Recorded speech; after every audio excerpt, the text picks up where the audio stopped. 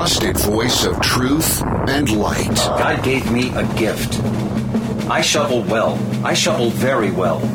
And a rally point for those who've accepted the reality that they are not sheep.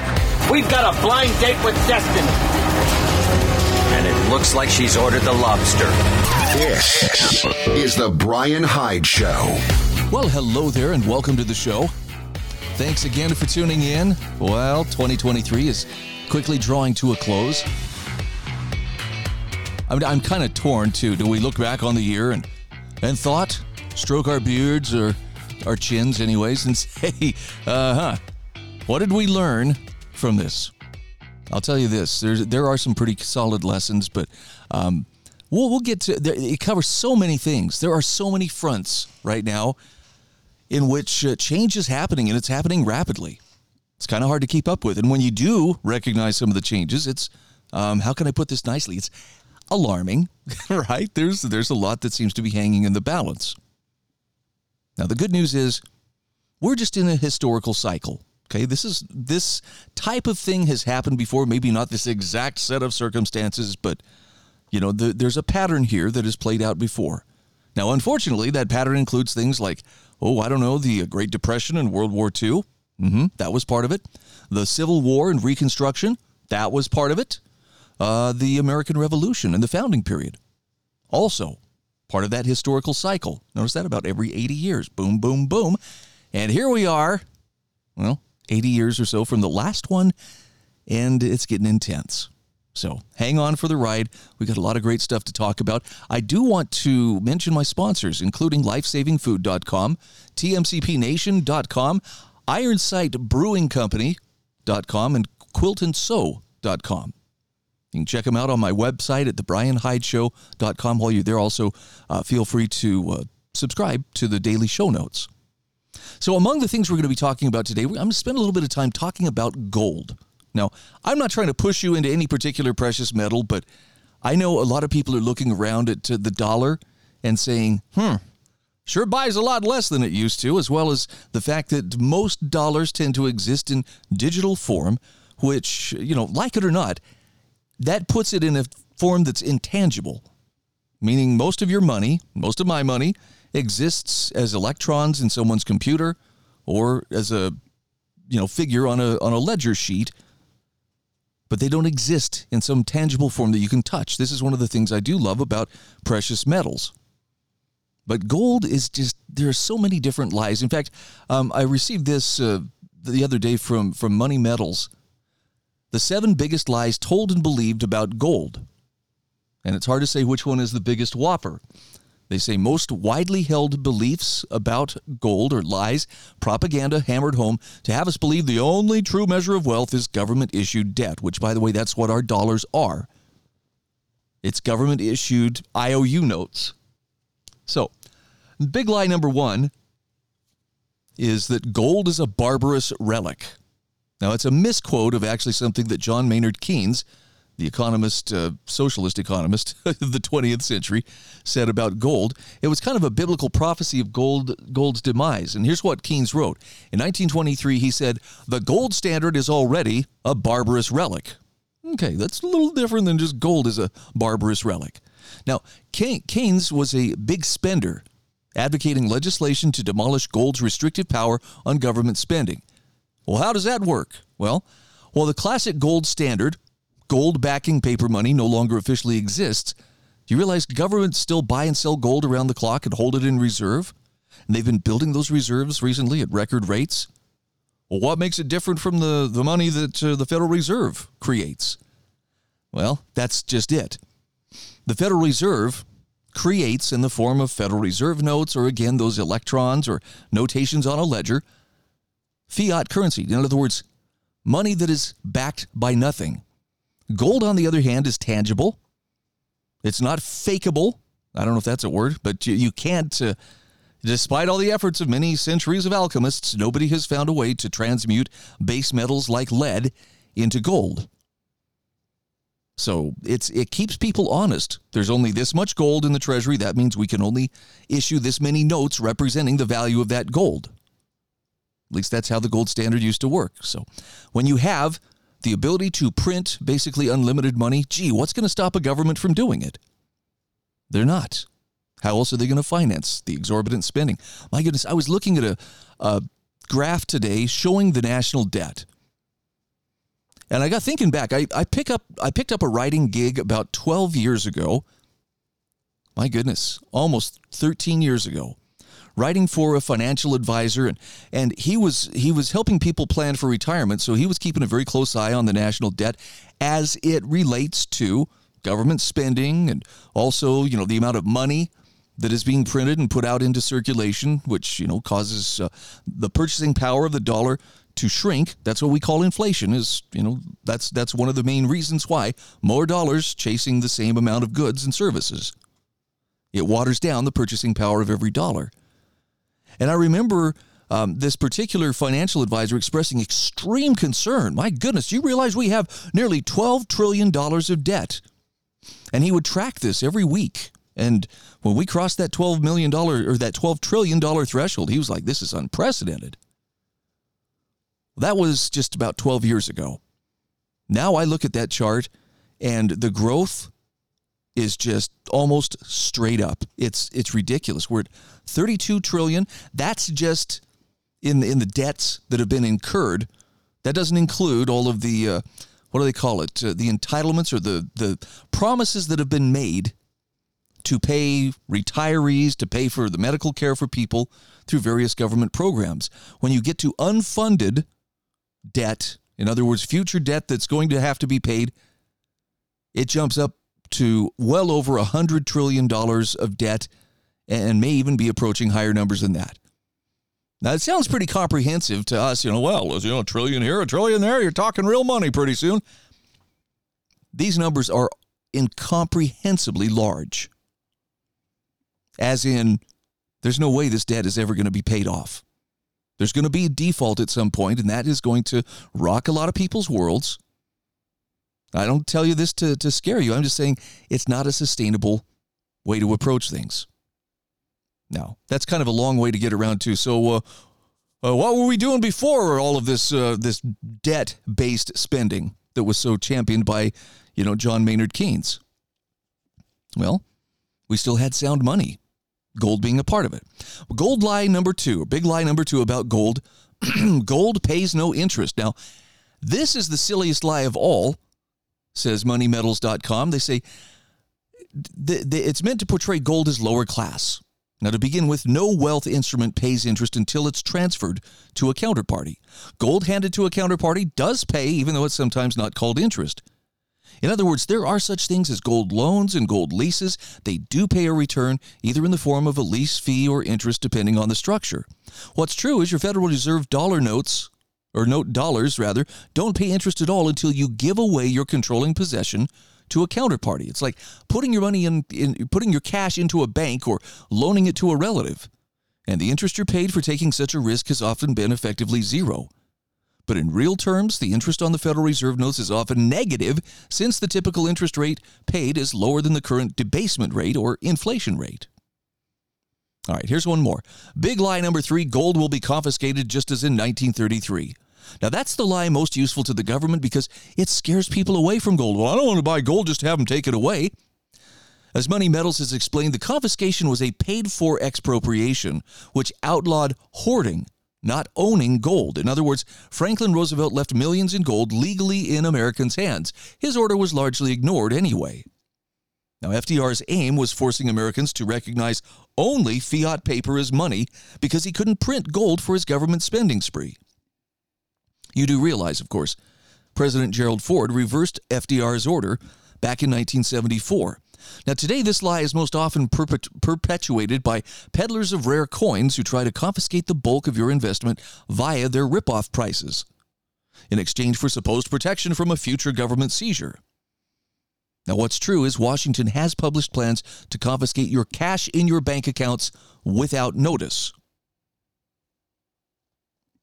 That's why I've said for a long time, leave as much money in the bank as you're willing to lose, because it can be done. By the way, I have a quick update for you. I told you a few days ago about how Ammon Bundy's wife and his missionary son had their bank accounts raided at the behest of a judge and at the judge acting at the behest of St. Luke's Healthcare. I'm happy to tell you that his son, Hayden, had that money returned to him.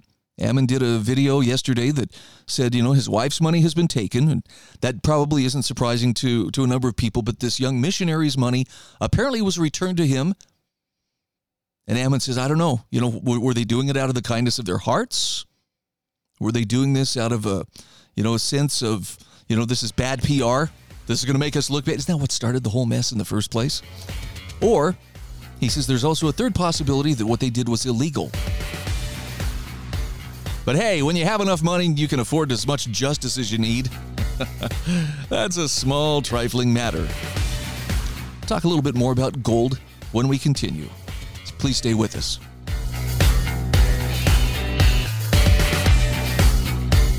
This is the Bryan Hyde Show.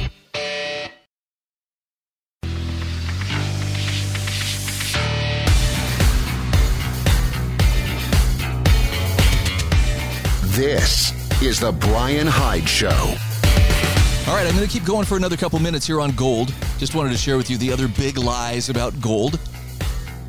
They include lies like gold is not money, gold is useless in a crisis because merchants can't make change. And let's see, here was another one. Gold has no practical use beyond adornment. Oh, my word. Anybody who says that has not done any research at all into things like space exploration, dentistry, medicine, cell phones, electronics, computers. I mean, gold can be stretched into wire miles long or pounded into sheets thin enough to cover roofs or ceilings or buildings, even the James Webb Space Telescope. It's an excellent electrical conductor. It doesn't tarnish. It doesn't corrode. It reflects radioactive and ultraviolet rays. It treats human cancers. But other than that, yeah, that stuff is worthless. Well, it was just pretty is all. Gold won its place as a symbol of wealth, value, faith, and endurance a long time ago. Last big lie, gold cannot be created in the lab. Now, olden day alchemists tried to please their kings by trying to turn lead and everything else into gold. Failed experiments usually cost them their necks. But gold has been created in nuclear laboratories using atomic particle accelerators. But, before you get too excited, we can make as much as we want. Yes, at a cost of about $10,000 per microscopic atom. Oh, and the tiny gold turned out to be radioactive. But other than that, yeah, it was a huge success. Now, far more profitable, the laboratories of international banks regularly turn paper into gold by selling claims on physical gold through futures, options, and exchange-traded funds. Flooding the marketplace with synthetic paper gold is the preferred method to depress the prices of gold and other metals like silver. Now, what's true here is this underworld lab experiment ends once banks can no longer deliver the metal that they've sold. The current ratio of factory-made paper claims to real gold is over 100 to 1, meaning each ounce of bullion, bank's gold, has been sold to 100 different buyers. Doesn't that sound vaguely illegal? Isn't that something? By the way, the author of this is Guy Christopher. Apparently he wrote this some time ago because it says here that he's the late Guy Christopher. But, no wonder. This is from October 22nd, 2015. So, excellent article. It's contained in the show notes. I hadn't looked at the date. I just thought this was some really interesting stuff. There is another article that I would like to draw your attention to. This is from Clifford F. Thies and was written for the American Institute for Economic Research. And this one is about what's called the golden constant. Now, this one says that gold is considered by many to be either an inflation hedge or an all-hedge risk. Yet history, recent and long-term, shows that the real price of gold, has fluctuated significantly, even violently, even in recent times. And he has the charts that demonstrate this. And from here, he goes into the history of the discovery of the New World and the indigenous people of this, prior to the discovery of the New World, and that the indigenous people of this hemisphere didn't have guns. The price of real gold apparently was actually increasing or gradually increasing. And this might reflect that in between discoveries of gold, its real price tended to increase. And then with the shipment to Europe of gold and silver from the New World, the real prices of these metals fell. It's a phenomenon called the price revolution by historians. So he goes through the history of how that price revolution affected the fluctuation in the price of gold. But then beginning in the 20th century, there were some swings in the real price of gold. In fact, violent swings. The first one concerning the outbreak of World War I and the suspension of the gold standard in Europe. Then the suppression of the gold standard in Europe resulted in gold flowing to New York, increasing the supply of gold in the U.S. and driving down its real price. The real price of gold recovered during the late 1920s upon resumption of the gold standard in Europe. And since the U.S. was on the gold standard, this rise in the real price of gold was associated with the deflation of consumer prices, waves of bank failures, and the Great Depression. Now, following World War II and the Bretton Woods Agreement, the real price of gold fell again. And the Bretton Woods Agreement can be described as a gold exchange standard. Only the U.S. dollar was directly tied to gold. Other currencies were tied to gold indirectly by being fixed in their exchange rates to the U.S. dollar. And this agreement allowed an expansion of the worldwide money supply sufficient to avoid a post-war deflation. In 1971, the U.S. embarking on a path of deficit spending, the Bretton Woods Agreement broke down. With the breakdown of that Bretton Woods Agreement, the U.S. dollar floated against gold, meaning its value sank against gold. The country then moved like the Titanic from iceberg to iceberg in a bewildering series of ever worse cycles of inflation and recession. Then Paul Volcker came in and, at the cost of a severe recession, guided the Federal Reserve to the path of non-inflationary economic growth. Now, not all of this is making sense to me, okay? There's some parts I follow. There's other parts where I'm like, okay, I don't speak that level of economist. But here the author includes a chart that shows the years immediately following the breakdown of the Bretton Woods Agreement, where the real price of gold reached a level not seen since the price revolution. And the demand for gold was fueled by ongoing inflation and fears of its acceleration. But with the adoption of non-inflation economic growth by the Fed, those fears weren't realized and the real price of gold collapsed. In recent years, a new source of uncertainty has been driving up demand for gold and its real price. In 2020, for instance, the Trump administration asked Congress for trillions of dollars to slow the spread of COVID. And since then, the Biden administration has followed suit with additional trillions of dollars of deficit spending. So again, the real price of gold has risen to historic highs, and the fear fueling this increase in the demand for gold is that the unsinkable ship of state has been so compromised by debt that it now risks slipping under the waves. One possible prospect for the U.S. is to suffer decades of high rates of inflation, much like such as characterized Argentina under Juan and Eva Perón and their successors. Another prospect is for a crescendo of hyperinflation to utterly destroy the middle class and set the stage for a dictator, as happened in Germany in the 1920s. So Clifford Theis says, with such possibilities, wouldn't it be prudent to have some gold coins you could sew into the lining of your coat for when you must make your escape? I know that sounds bleak, but again, there are patterns taking place here. What makes us think, well, it'll be different with us? Maybe it will, maybe it won't. He says, I'll close with a story. As a high school student many years ago, I attended a national convention of young conservatives where I met an old lady.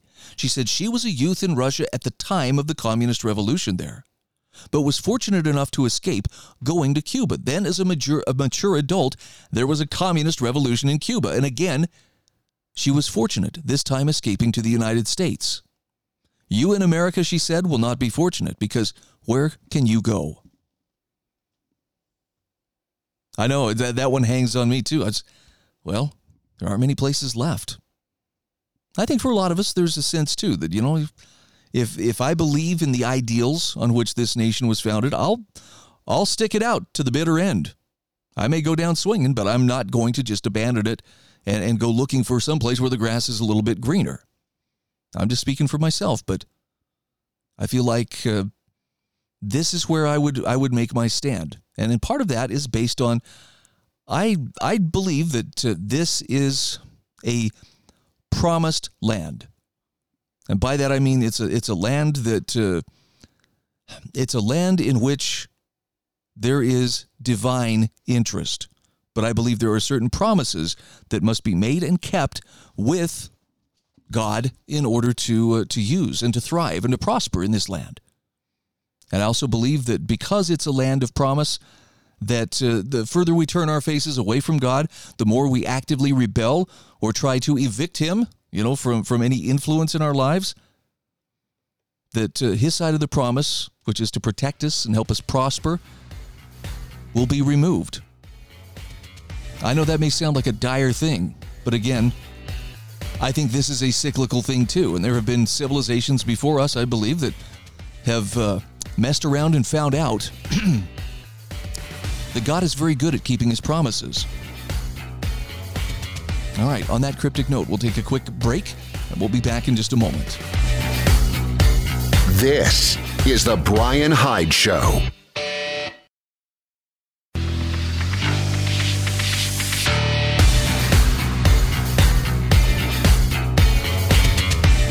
This is the Bryan Hyde Show. All right, welcome back to the show. I know I am all over the road today. It's probably those 3 energy drinks I downed this one. I didn't do that, by the way, but nonetheless, I'm ping-ponging all over the place, and if you're having trouble keeping up, my apologies, but holy cow, there's just so many different angles to cover of what's going on. So I want to take just a quick moment here to highlight Iron Sight Brewing Company. This is my friend John Harvey's company that he just started up.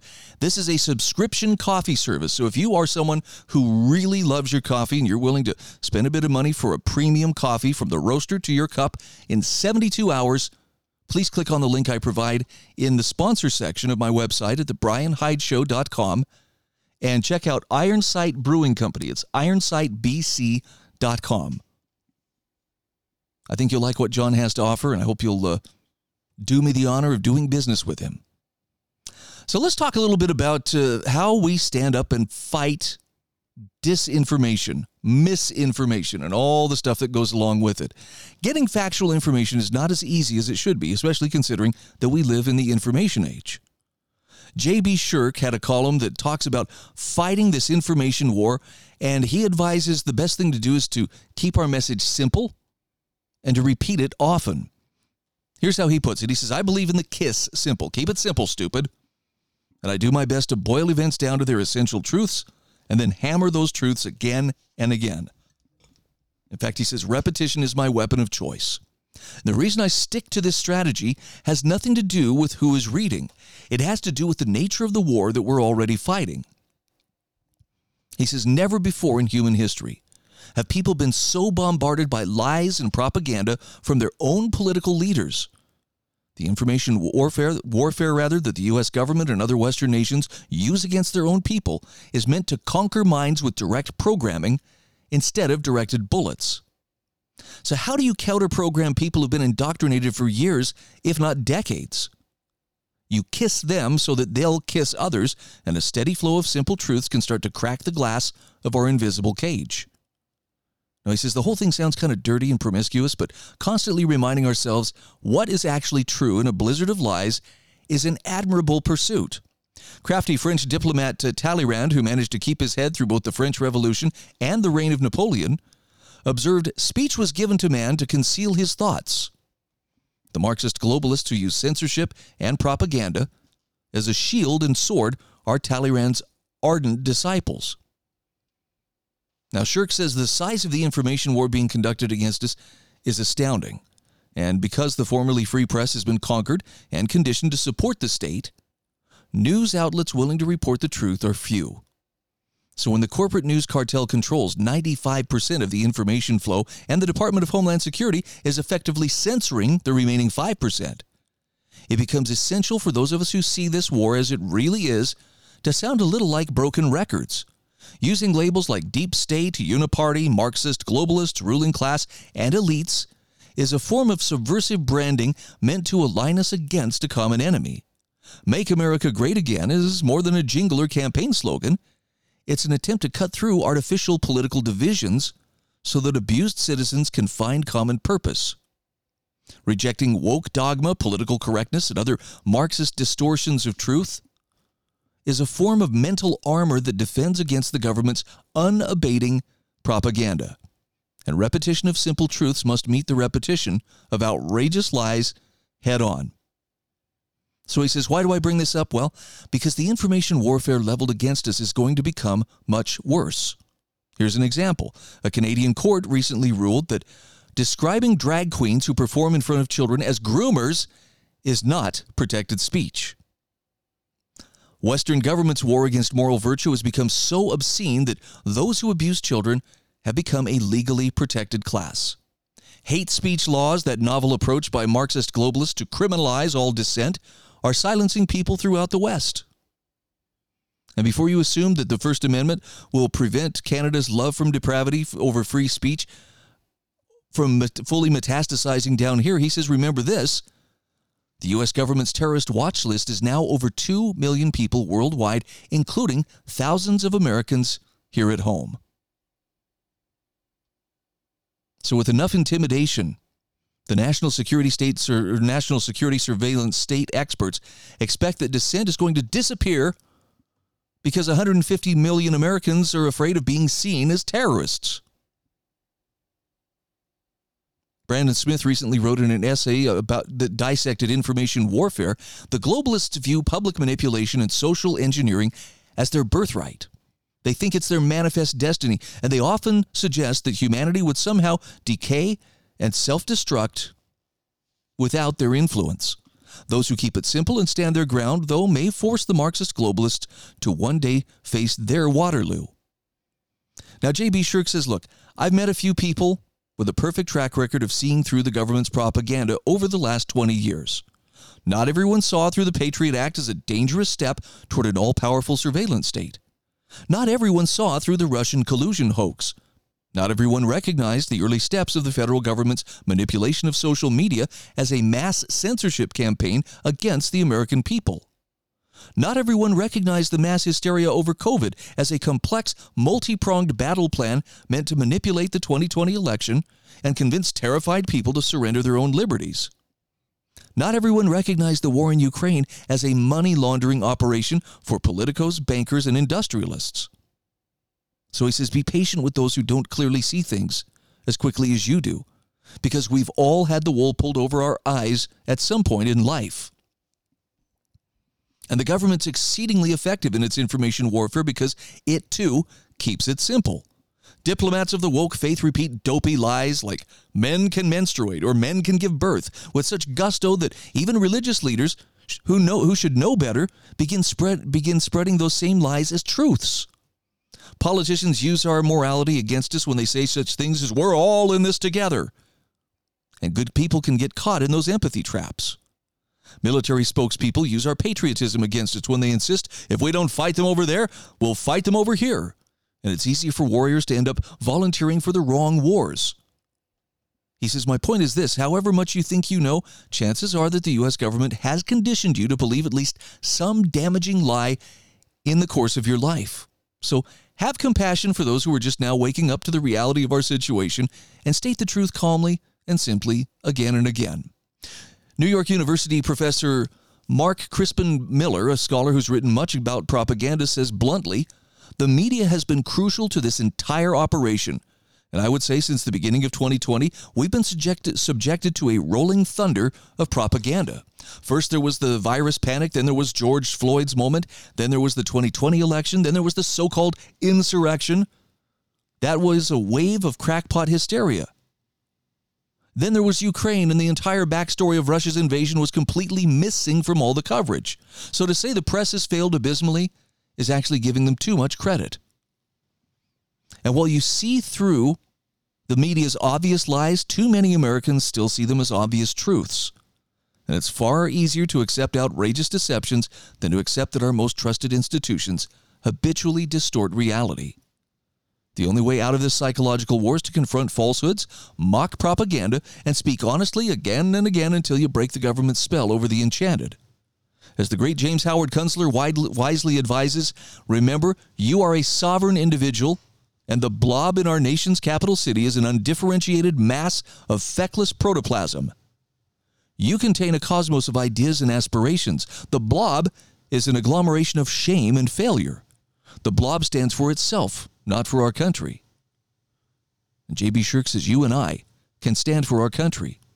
So he says, my advice for emancipating others from their mental straitjackets is straightforward. Acknowledge there is good and evil in this world and commit yourself to fighting evil. Because we are in an information war, recognize that every lie must be confronted before it's allowed to subvert important truths. Repeat what is true often and always keep it simple. This seems like really solid advice. Now, I know it's easier said than done, especially when you know that, this might land me on somebody's list somewhere. I don't know about you, but I kind of like the mindset, and I've adopted this mindset of if I'm not on a list somewhere, in fact, if I'm not on several lists somewhere, then I've wasted a good chunk of my life. Well, how do you sleep at night knowing that you're putting out all this anti-government propaganda? I sleep very well. My conscience is absolutely at peace because I'm doing my part to try to help other people see through the deception, which sometimes is very, very visible. Sometimes it's just flat up gaslighting. Don't believe your eyes, believe me. Other times there's more subtlety, and that takes a bit of work to see through it. Well, there's a ring of truth, but is it really the whole truth? Am I getting enough facts that I can make an informed decision? All of this underscores the essential concept of knowing for yourself, being willing to do your own homework, being willing to think through, ask questions, research, compare multiple sources, and then make up your mind, as opposed to sitting there like a baby bird with its mouth open, waiting for someone to spoon feed you whatever it is you're supposed to believe. See the difference? This is the Bryan Hyde Show.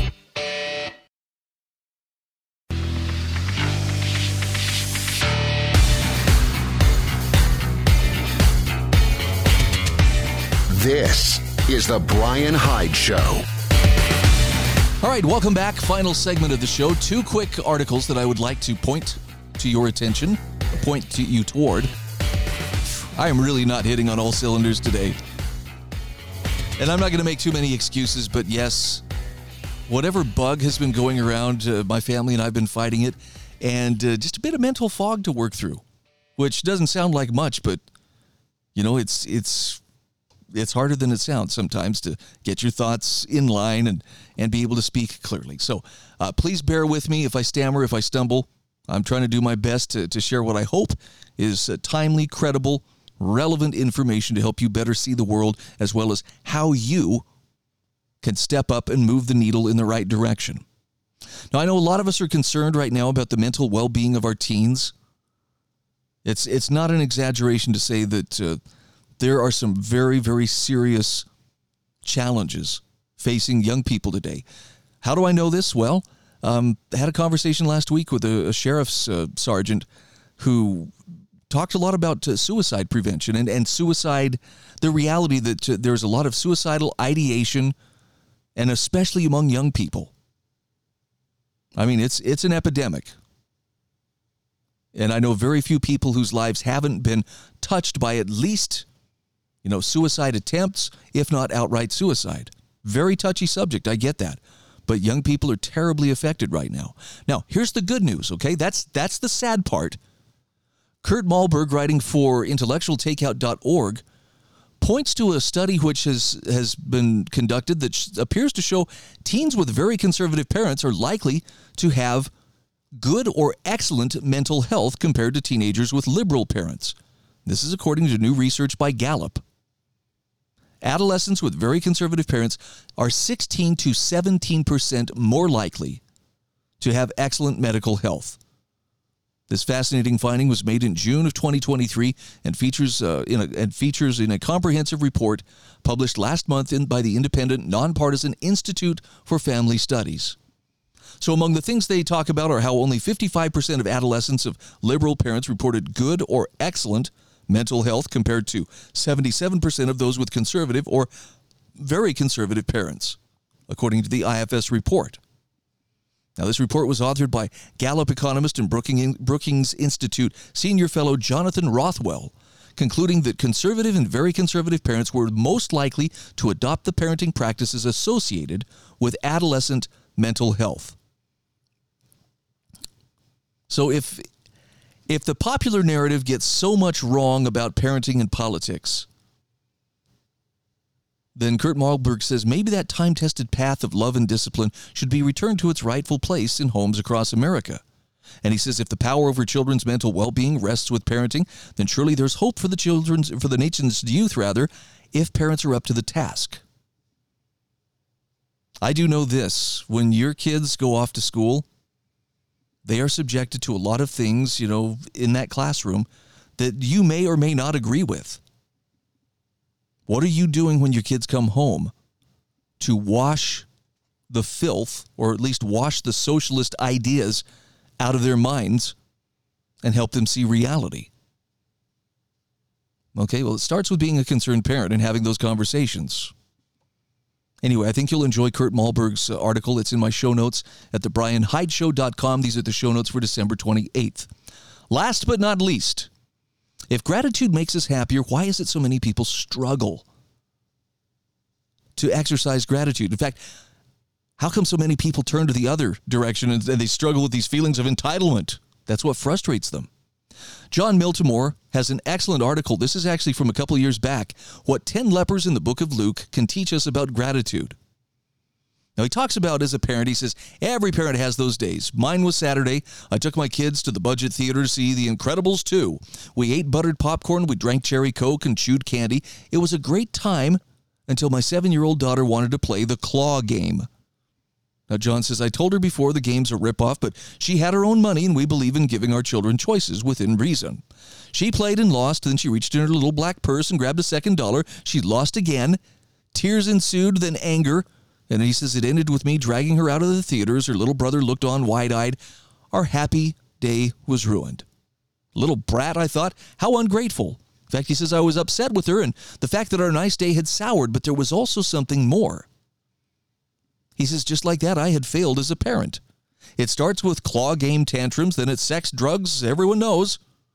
Okay, not quite, but the truth is, he says, my wife and I try very hard to teach our children to be thankful for all they have. But he said that message was not getting through to my daughter in that moment. Now, as it happens, he says, the next day, I received a powerful sermon on gratitude at church. The pastor, Joel Johnson, a wonderful speaker and leader of the Westwood Community Church, said if there was a single quality he would increase in the world today, it would be gratitude. Listening closely, I nodded through his entire sermon. Now, there is, of course, abundant research showing the utility of gratitude. It makes us happier. It makes us more successful. It makes us better leaders. In his 2008 book, Thanks, How Practicing Gratitude Can Make You Happier, Robert A. Emmons, who spent years studying gratitude, wrote, grateful people experience higher levels of positive emotions such as joy, enthusiasm, love, happiness, and optimism, and that the practice of gratitude as a discipline protects a person from the destructive impulses of envy, resentment, greed, and bitterness. End quote. Now, John says, you would think that would make gratitude easy for us. I mean, who doesn't want to be happier and more successful? But he says gratitude for all its merit is not something easily embraced. At least that's what the evidence suggests. The most obvious example, of course, is the presence of the victimhood culture, which has turned grievance into a fad. There's something odd and troubling about an ideology that stokes the embers of our resentment, particularly in a time and place enjoying unprecedented wealth and opportunity. But look closer. How often do you feel grateful? More importantly, how often do you express and show your gratitude to others? If we're honest, the answer is probably the same for most of us. Not enough, not even close. So why does gratitude come so hard to us? Why do feelings of entitlement and envy invade our thoughts? And from here he tells the story of Jesus and the 10 lepers. So Jesus is traveling along the border of Samaria in Galilee when the lepers call out to him, Jesus, Master, have pity on us. Go show yourselves to the priests, Jesus responds. The lepers go to the priests and are cleansed, Luke tells us, but the story doesn't end there. A single leper, a Samaritan, returns and throws himself at the feet of Jesus. Of the 10 lepers healed, a single one returns. Were not all 10 cleansed? Where are the other 9? Jesus asks. Has no one returned to give praise to God except this foreigner? Luke does not tell us how the Samaritan replies, but Jesus tells him something before sending the man on his way. Rise and go, your faith has made you well. Now, there are several takeaways from this story. The idea that gratitude is part of being well is certainly present. This comports with the findings cited above. But the most powerful takeaway for John was the idea that humans struggle mightily with gratitude. And this apparently includes people cured of infectious skin diseases, as well as those of us who live amid unprecedented peace and prosperity. So he talks then about getting serious about being grateful. And he says, as a people, Americans need to get this right. If philosophy matters, and if entitlement, envy, and resentment overcome our better angels of gratitude, generosity, and goodwill, the price will be high. We won't just be miserable. We'll one day realize we let evil slip through the front door. Now, there's much more to this article, but I hope you'll take a look at it. John points out here, gratitude is not earned so cheaply. It's hard. There's something in the human constitution that draws us towards its adversaries of envy and entitlement. Moreover, gratitude requires not just feeling thankful, but acting on it and living it. I think the best example I can think of is the unhappy times in my life where I was more focused on what I didn't have or what I wanted but couldn't afford than when I was actually grateful for what I had. And I'm going to paraphrase this because I'm sure I'm going to butcher it in the execution, but one of the keys to becoming very wealthy, and I'm using that term almost in air quotes here, is to learn to be thankful for what you have. Does that make sense?